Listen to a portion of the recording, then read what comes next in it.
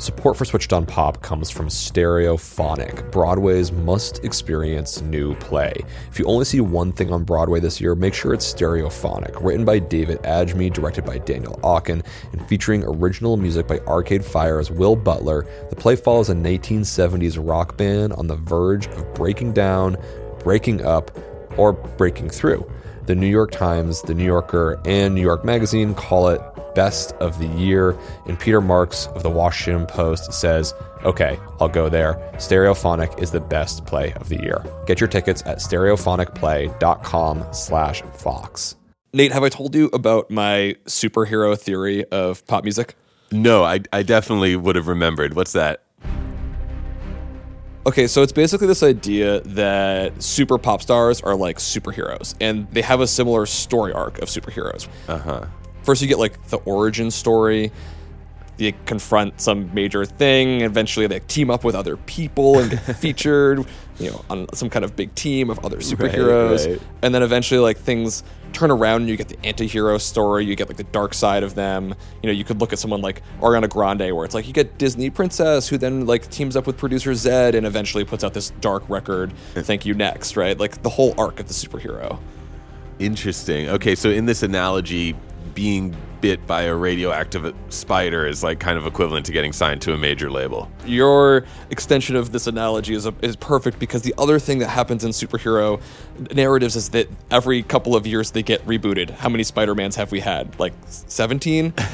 Okay, I'm with you. Superheroes have to have a narrative that sort of speaks to their time and their generation, and eventually they age out, and there's a new audience that needs a superhero that speaks to the issues of the moment.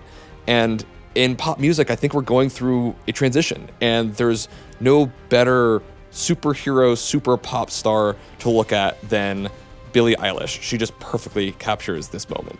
I can't wait. All right, a new pop hero emerges. Let's do it.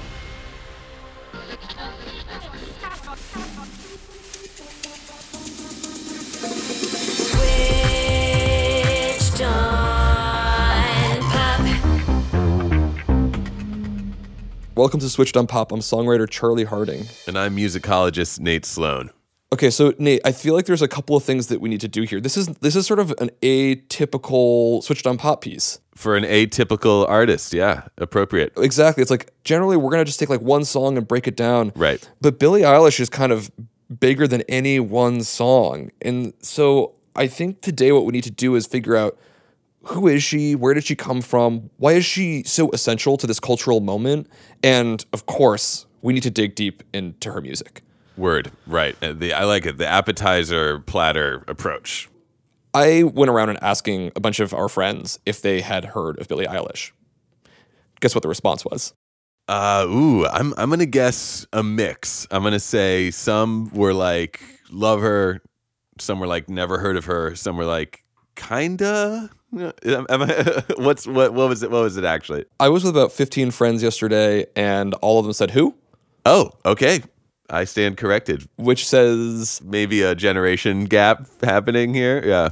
Yeah, this is a generational gap. And so what I want to do is, for those of us who might be in a generational gap, you are missing out on a total phenomenon. And so just very briefly, Billie Eilish, who is she? She is a 17-year-old homeschooled singer-songwriter. She's from Los Angeles. And after 3 years of putting out music, released an album. She makes all of her music with her brother, FINNEAS. They do it independently. They mostly record it in their bedroom at home. Huh. She was discovered on SoundCloud. They released a song called Ocean Eyes.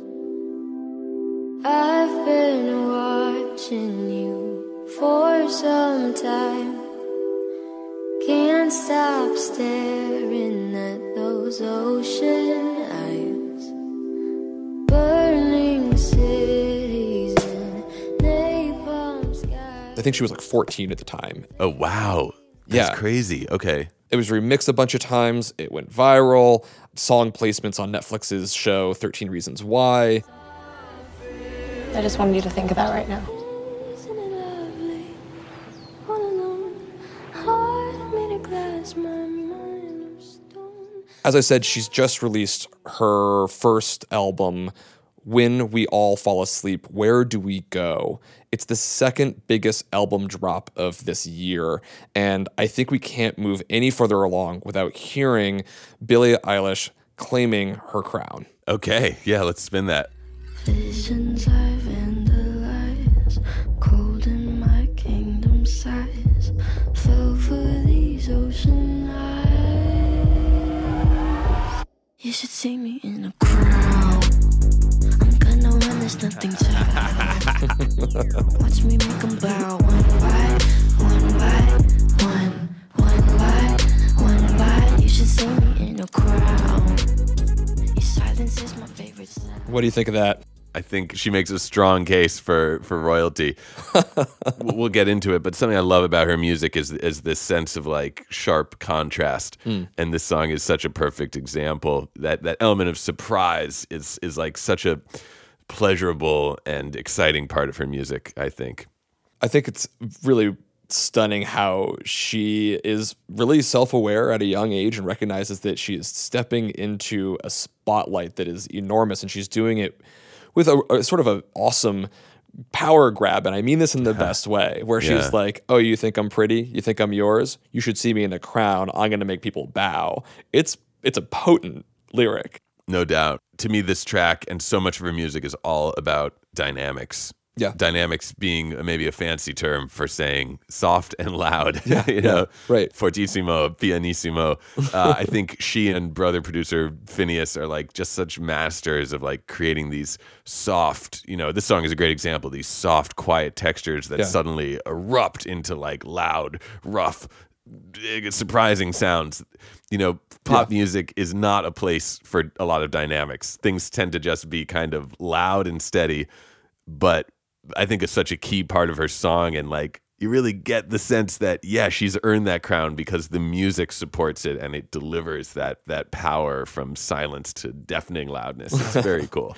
I also like that it unites so many different styles, where I feel like we have in the sort of quiet, whispery verses, the sort of electronic singer-songwritery thing going on, and then in the chorus, it's trap music and wobble-based dubstep and right. everything. But, you know, kind of as I was saying earlier, I felt like I really like her music. It speaks to me, but I also know that as the next generation of mega pop stardom, I feel like her work wasn't maybe made for me, and maybe I'm missing something. Billie Eilish is an icon. She's essential. You can't go anywhere without bumping into her. And yet, you know, we're a bit older, and just it seems like some of our friends weren't really in on the message. And I thought to really get a sense of what is Billie's music about? Why does she feel so culturally important to this new generation? So I asked my cousins, what do you think of Billie's music? Yeah, I love her. I love her. I just like the feeling of her songs. When I heard like Billie's, it was so different from what I was used to, and I really liked it. Her songs are different, and like each song is like new. I don't know, it felt different from most of like I was hearing like the same thing on the radio over and over. I guess just very different.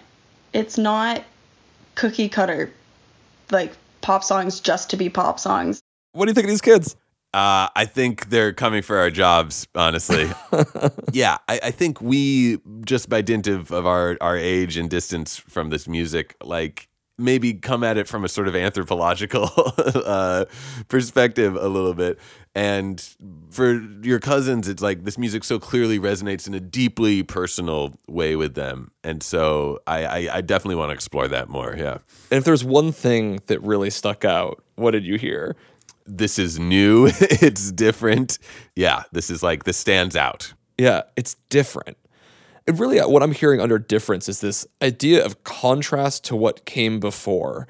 When we use our superhero narrative, okay, we've kind of had like a couple of generations of different heroes in pop music. If we just sort of went very big picture, you know, in like the 2010s, there was this like bubblegum pop thing that was happening, right? And then it sort of bled into a EDM sound that then I think now has sort of molded into primarily a trap music based aesthetic. And once a sound reaches its faddish heights, something needs to come in and take its place.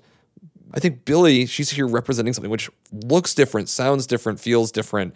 And I was just sort of like digging into this, thinking about what are some of the ways that she is different. One thing that stuck out to me first was that she feels a bit like a rejection of the perfect, shiny, feminine pop star. Yes. She wears baggy clothes. She actually refuses to smile and talks about that publicly, about how she doesn't, like, you haven't earned my smile. She feels like, rather than like the story of the anti-hero coming towards the end of someone's career, it feels like it's the very beginning. There's a song that I think captures this really well. It's her song, Bad Guy. So you're a tough guy, like you really rough guy. Just can't get enough guy, just always so puff guy. I'm that bad type, make your mama sad type, make your girlfriend mad type, might seduce your dad type. I'm the bad guy. Yeah. Duh.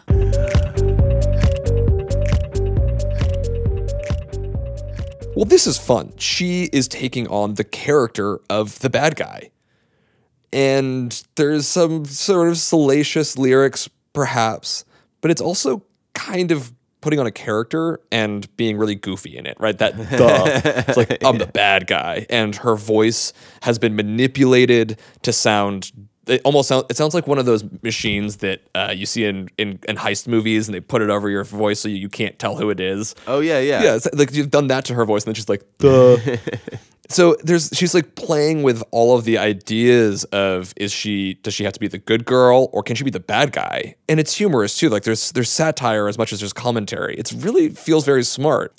It also reminds me of, well, someone who was kind of doing a similar thing back in the 90s. Interesting. Help me, the only thing that works for me. Help me get away from myself. I wanna feel like an animal. I wanna feel you from the inside. I should have guessed you. Your shameless, your 9 Inch Nails devotion is shameless. I love it.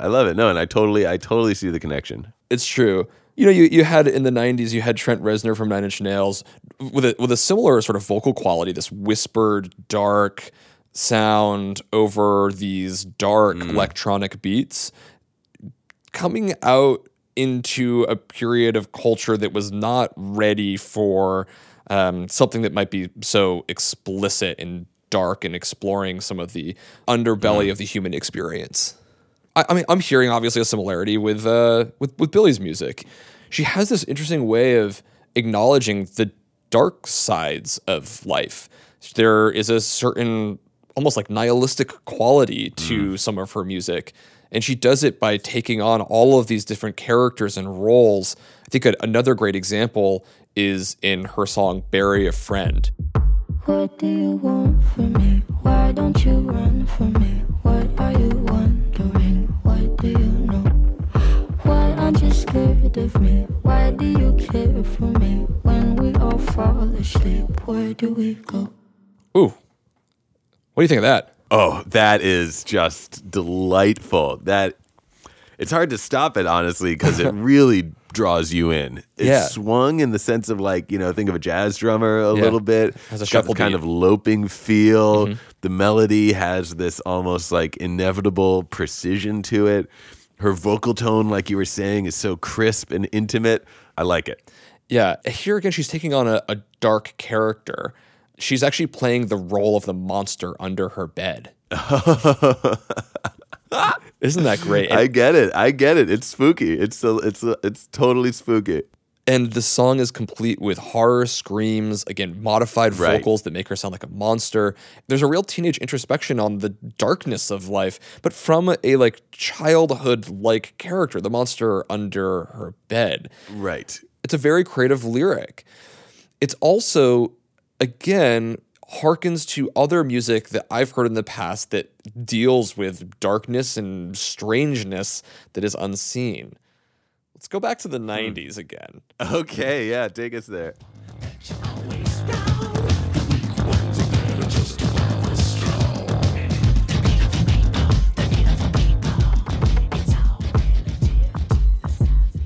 What do you want from me? Why don't you run from me? What are you wondering?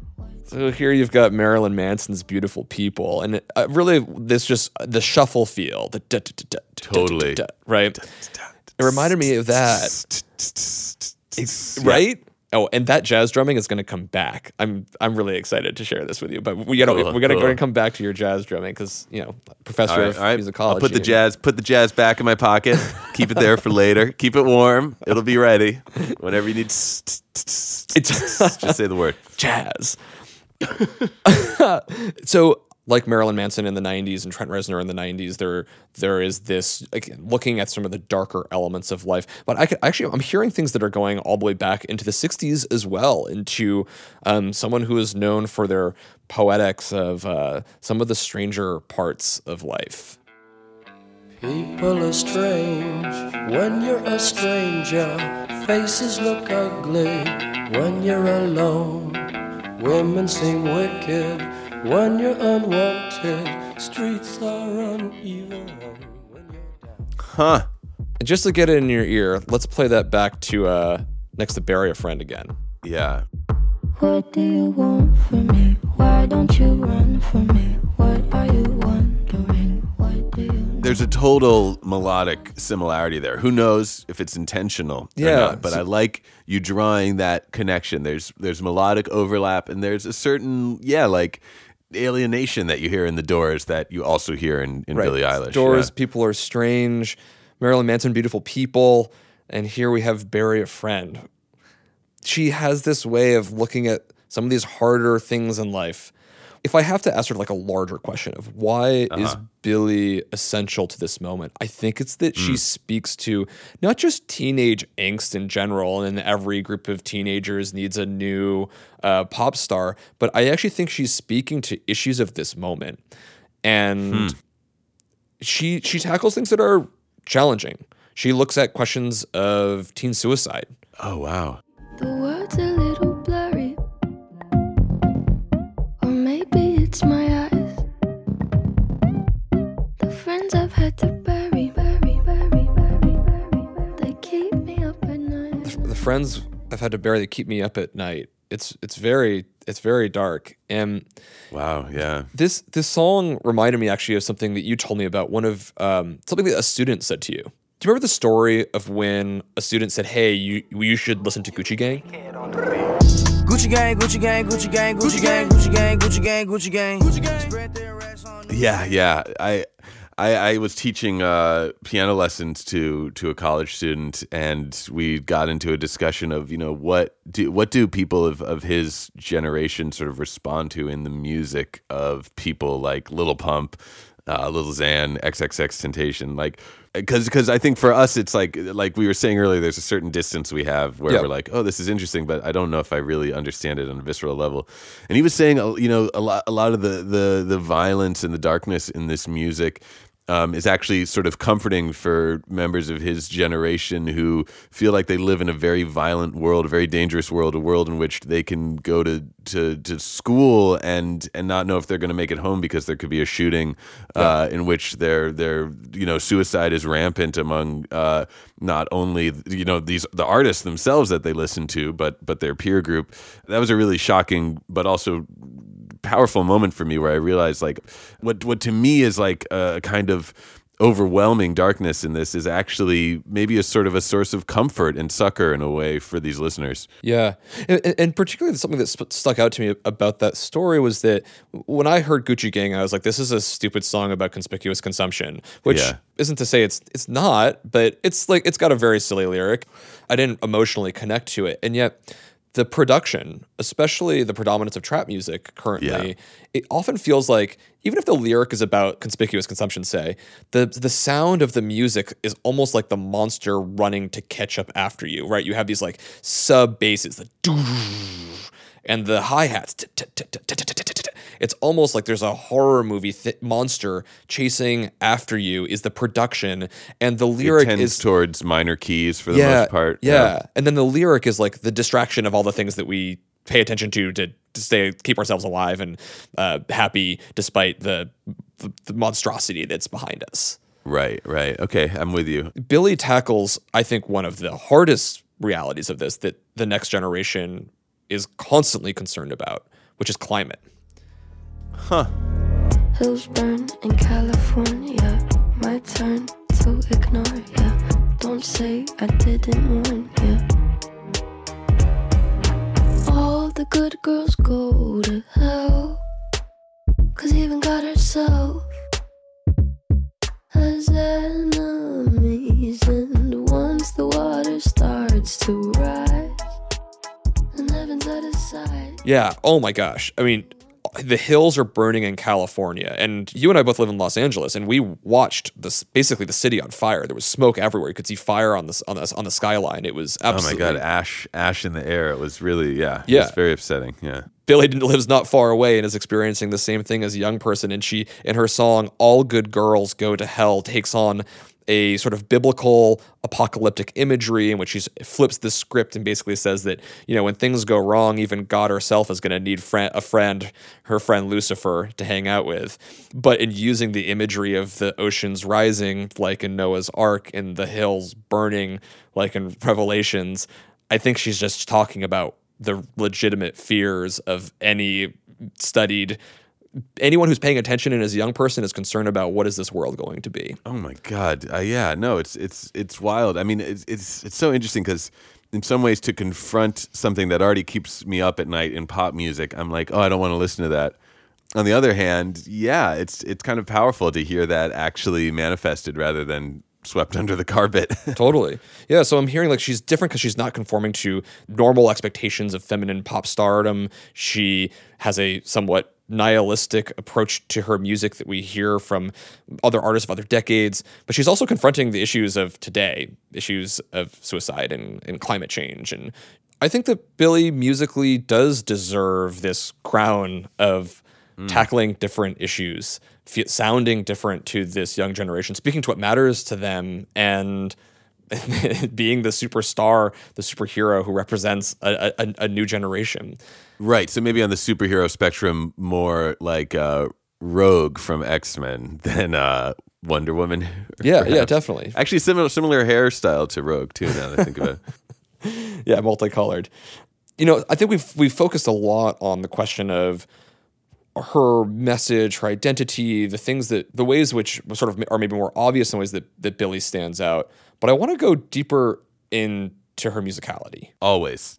And I think there's no better place to start than in her own words. In a conversation recently with the New York Times, she was asked about what kind of music does she want to make. I don't want to be in the pop world. I don't want to be in the alternative world or the hip-hop world or the R&B world or whatever you think. You know, I want it to be like, what kind of music you listen to? Billie Eilish kind of music, you know, like the other kind. How about that? She wants to be the other kind of music. Okay, I'm into it, yeah. And when we listened to her first song, You Should See Me in a Crown, I said, hey, I'm hearing trap, I'm hearing pop, I'm hearing songwriter, I'm hearing dubstep. And I think this is what's interesting about her music is that she's not rejecting what's come before. She's just assimilating all of these different sounds. Sometimes you'll get a whole trap section, which is just a bridge. And then you're going to get like almost like a house beat in other parts. And all these genres become almost more like little parts of her arrangement. They're subservient to whatever the song needs. I do get the sense listening to this that there's a sort of enjoyable disorientation where you're like, wait, what am I? What genre am I in? And you can't answer, but that just makes you want to listen more, I think. Nate, what's in your pocket right now? Oh, my jazz pocket. Your jazz pocket. I want to open up that jazz pocket because jazz is a whole other direction that somehow ends up in her music as well. She has some very harmonically rich and interesting stuff going on, and I want to go into one song a little more deeply. I want to talk about my favorite song on the album. It's called Zanny. What is it about them? I must be missing something. They just keep doing nothing. Too intoxicated to be scared. Better off without them. They're nothing but unstable. Bring ashtrays to the table. Maybe it's subtle right now, but we have, we have an upright bass sound. We've got some cymbal work that sounds a little jazzy, and most of all, her voice. This is the thing that, like, when I heard this song, I was like, oh, you're just like, it's a crooner, right? Totally, yeah. Right? It's not like she's just whispering and like being cool. It's actually she's in a whole style that has been around for many decades. And I was like, you know what? This is just like reminds me of, like, I don't know, we could listen to Billie Holiday, or for some reason this one reminded me of a Sinatra song. Ooh, okay, which Sinatra? Dream a Dream. I dim all the lights and I sink in my chair. The smoke from my cigarette climbs through the air. The walls of my room fade away in the blue, and I'm deep in a dream of you. We have cigarette smoke actually plays a central character in both songs. In one, they are the protagonist. In Sinatra and in Billie, they are the antagonists. And it's very imagistic. You feel like you're in Billie's song, you feel like you're in a diner with her friends, and in the Sinatra, you feel like you're lounging at home in the living room after a hard day's work, but you can picture it. And part of that, I think, is obviously the intimacy. They're singing at such a low volume using mic technique that actually really the crooners were known for sounding so different because they took advantage of microphone technology. They could sing quietly and yet still have an orchestra behind them, something that was never available before.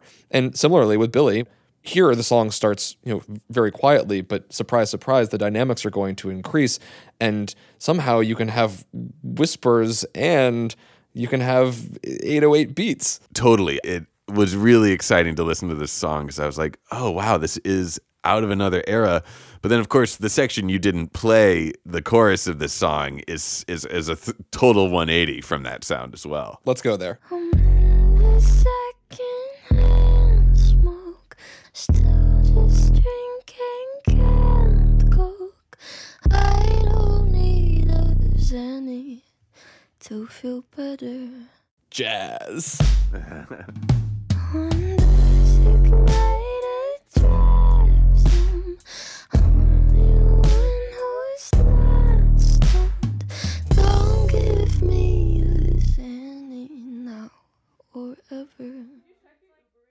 Right, and then all of a sudden it becomes this kind of like loping rock song. It's really, they just go, she and FINNEAS just go in like any direction they please, and it always works because the conviction in her voice, I think, ties everything together.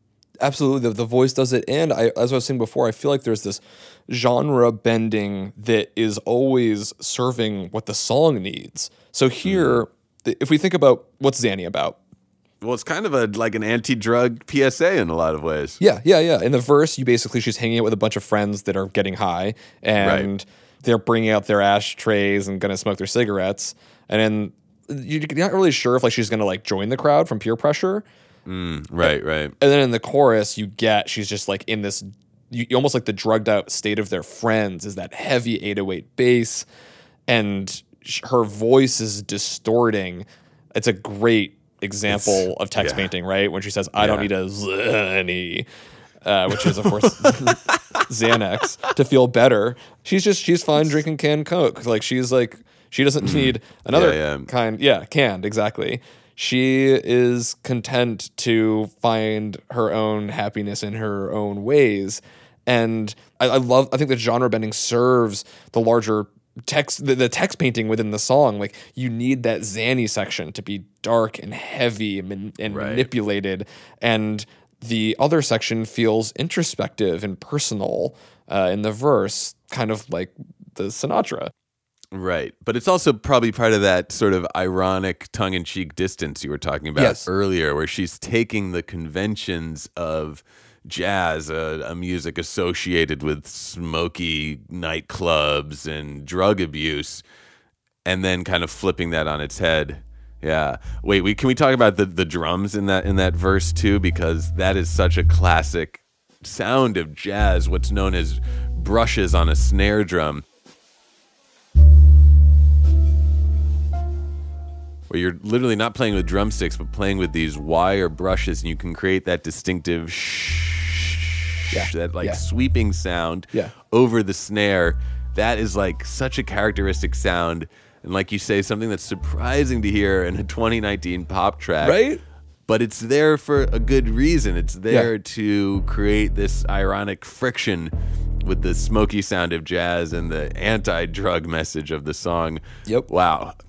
Fun stuff, man. Billie coming correct. All throughout her music, I think you put it correctly.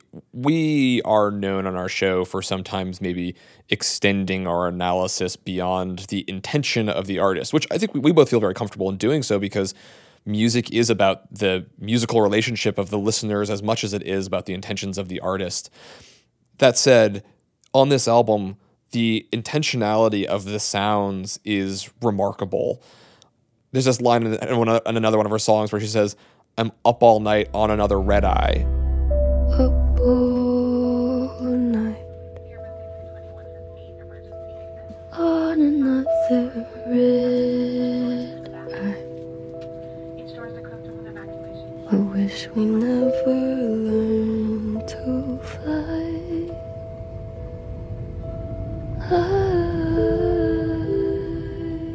She's flying around the world, and also like her eyes are red from crying. And underneath that, she has this safety demonstration, like from an actual flight, followed by the taking off of a plane. But the taking off of the plane is used to sound like a riser in an EDM track to move into the next section. And you're like, oh dang! All these found sounds that exist within her music. They have her braces coming out. There's an easy bake oven sound. There's all of these sounds that they put in there to evoke. Sometimes it's like horror-like sounds. Other times it's to just reinforce the emotional state. Everything feels sort of uniquely deliberate in the choices in the sound design. I see. So it's not a case of us over-interpreting. Like, these clues are sprinkled throughout the record for listeners to come find. There's only one way for us to know, which is to talk with the producer who put all of these sounds together. So when we come back, we're going to talk with FINNEAS O'Connell, the producer and co-writer of all of Billie's music, also her brother. Support for Switched on Pop comes from Stereophonic, Broadway's must-experience new play. If you're anything like us, you're obsessed with music. Not just listening to it, but everything behind the scenes as well. What makes a good band? What makes a great song? And what does it take to make it big? All of these questions and more are explored in the remarkable new Broadway play, Stereophonic. The New York Times, The New Yorker, and New York Magazine call it Best of the Year, and Peter Marks of The Washington Post says, okay, I'll go there. Stereophonic is the best play of the year. Written by David Adjmi, directed by Daniel Aukin, and featuring original music by Arcade Fire's Will Butler, the story follows an up-and-coming 1970s rock band as they gather in a California music studio to record a brand new album. But it's a bumpy ride that threatens to tear the band apart. You may find yourself being reminded of the famous recording processes for legendary bands like Led Zeppelin, Bruce Springsteen and the E Street Band, and Fleetwood Mac. So get your tickets now and see Stereophonic live on Broadway this spring. Visit stereophonicplay.com/Vox for more info. Calling all female runners, it's time to lace up and join Team Milk. Since the 2022 New York City Marathon, Team Milk has sponsored female marathon runners nationwide, providing support and shining a spotlight on their unique stories, perseverance, and drive to go the distance. Why milk? Dairy milk is an excellent nutritional add for both marathon training and recovery. Milk contains 13 essential nutrients, including high-quality protein, making it a crucial component of a training diet. Plus, it's one of the best beverages for hydration, even better than water. The same electrolytes that are added to many of your favorite sports drinks are found naturally in milk. And in 2024, Team Milk is taking the next step to empower female runners by launching the only women's marathon in the U.S. designed for and by women. Built to be accessible, empowering, and community building, the inaugural Every Woman's Marathon will take place in Savannah, Georgia on November 16, 2024. You can learn more and register for the marathon at everywomansmarathon.com.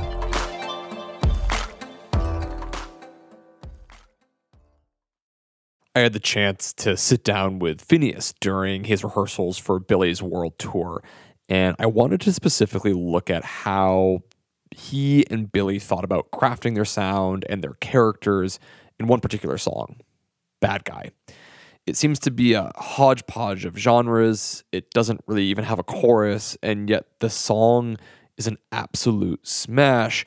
And I wanted to know how FINNEAS thinks about putting these sounds together to be so different and yet so catchy. Here's FINNEAS on what inspired Bad Guy.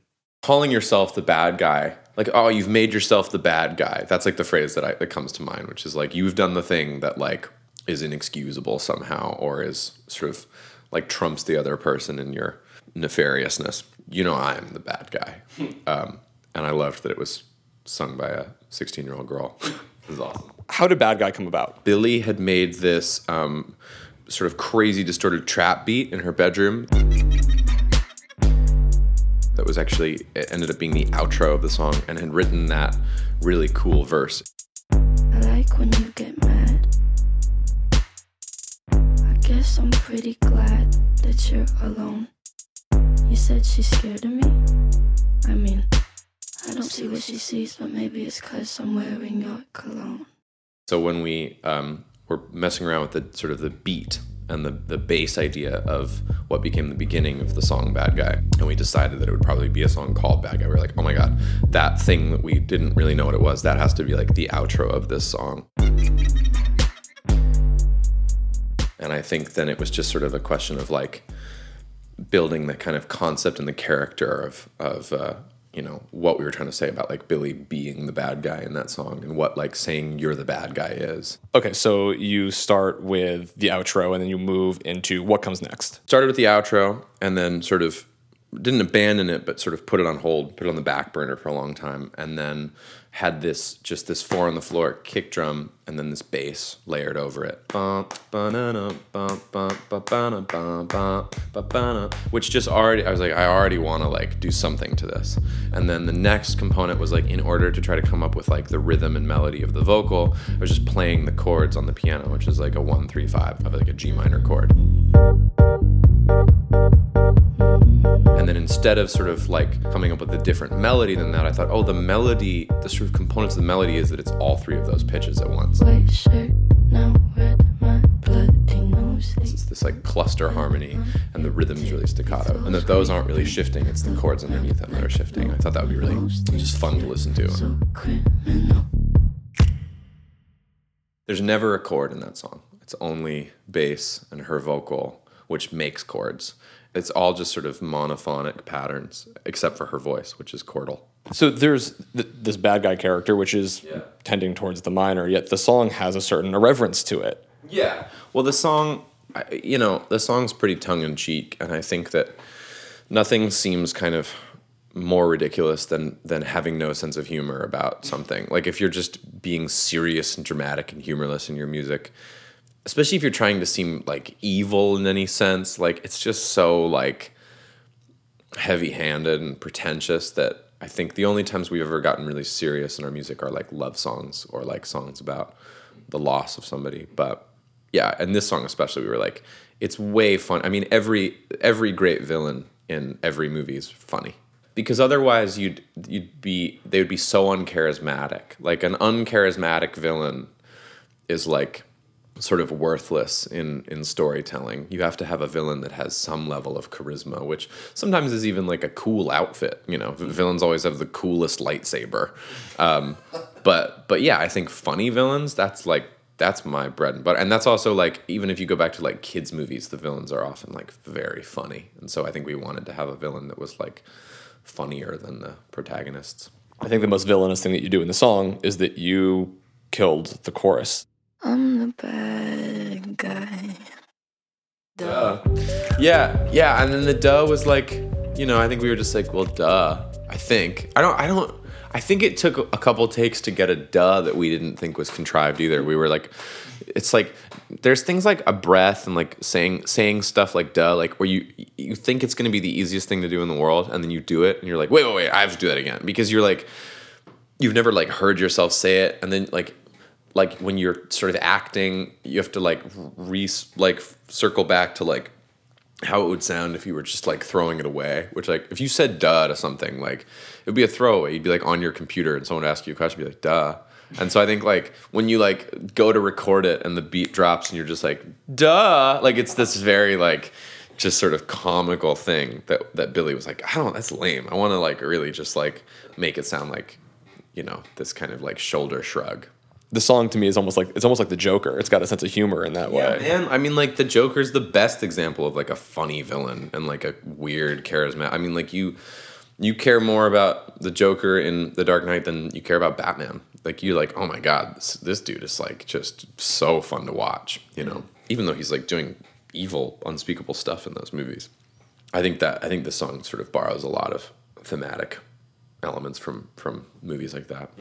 You take on these great characters, and the thing that really astounds me about the song is the way in which you blend stylistic genres, moving between, I mean, you've got gospel sounds, Halloween, John Carpenter kick drum.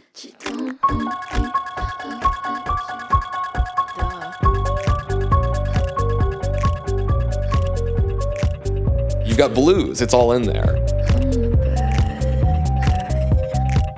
And I think that taking on this character of the bad guy, it feels like, again, this is sort of my interpretation of it, but I love that you sort of get rid of a section that I expect to be there, and you also throw in a trap beat that I don't expect to be there. Like, the bad guy is happening in the way the song is being written. That's cool, man.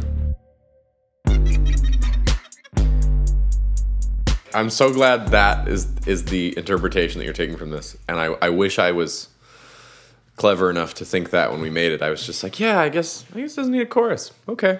Yeah, I mean, I think the way that we deal with like cross genre is that in our time not writing and recording music, we're listening to everything. We're listening to all genres of music, and new music and old music, and then it all just sort of gets synthesized and boiled down into this sort of broth that we, you know, make. And I think very rarely are we like pulling up a song when we are making a song to reference it. We're almost always just like, you know, like making it as it comes, and any influence is sort of like subconscious, even though once we've recorded it, we go like, oh, this sounds like, you know, that, right? But it's all subconscious going in, and then when we listen back, we're like, oh, that's definitely where we can point to that as a reference. Do you think that collaborating outside of the typical song pop machine where it's just the two of you, does that give you more liberty to go across genre? Yeah, probably. I think we come from a place like, even though now we're friends with a lot of contemporary musicians that we admire and look up to, I think like looking at it as kind of outsiders, because we're still in like our childhood bedrooms like making music, there is a kind of a sense of like sort of like, yeah, we're just going to make this today and drop it on SoundCloud. Like this sort of like pirates thing. It's not even like rebelling against something. It's just like, we're going to do it anyway. Like when we're in the creative process, like we forget that we have,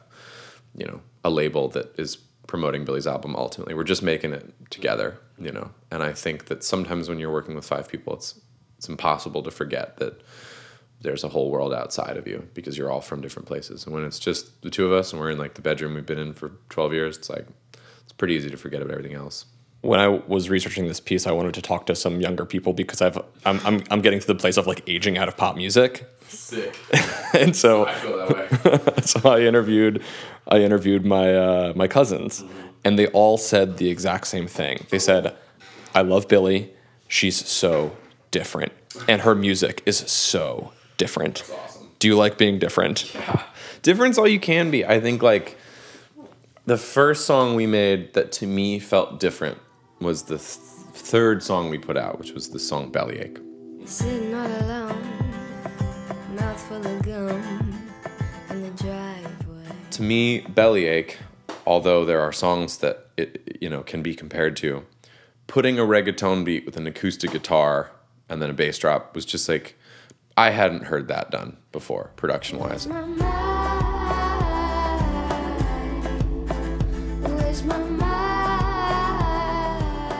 I hadn't heard a verse written about the things that we were writing about. I remember playing the song for friends of mine before it came out, and before anyone said anything that was like, nice, man, they all were like, I've never heard anything like that before. And that was like, I'd never had anyone say that to me about something I'd made before, and I was like, I want that feeling forever. I only want to make stuff that people are like, I've never heard anything like that before. That was like the most exciting thing about that song to me. And so I've just been chasing that since then. How do you cultivate it? Trying to do something and then realizing that the thing that is on your way to trying to do that thing is more interesting, and then going that way. If I hear a sound in my head, oftentimes it's like, I love the way the drums sound on that New Light John Mayer song. And I'll be working on drums and they'll sound kind of halfway there. And I'll think like, these are pretty sick. And then I go that direction and I double down on that and I go further that way. And by the end of it, I don't think anyone would like be able to tell what any sort of like reference point is. And that's like true of like all my favorite songs. I think like if you are inspired by something and you try to do a little bit of it and it sounds kind of like a mistake, like if you double down on your mistake, do something different, like stuff's really exciting. Thanks, FINNEAS. Oh, thanks, man. Thanks for having me.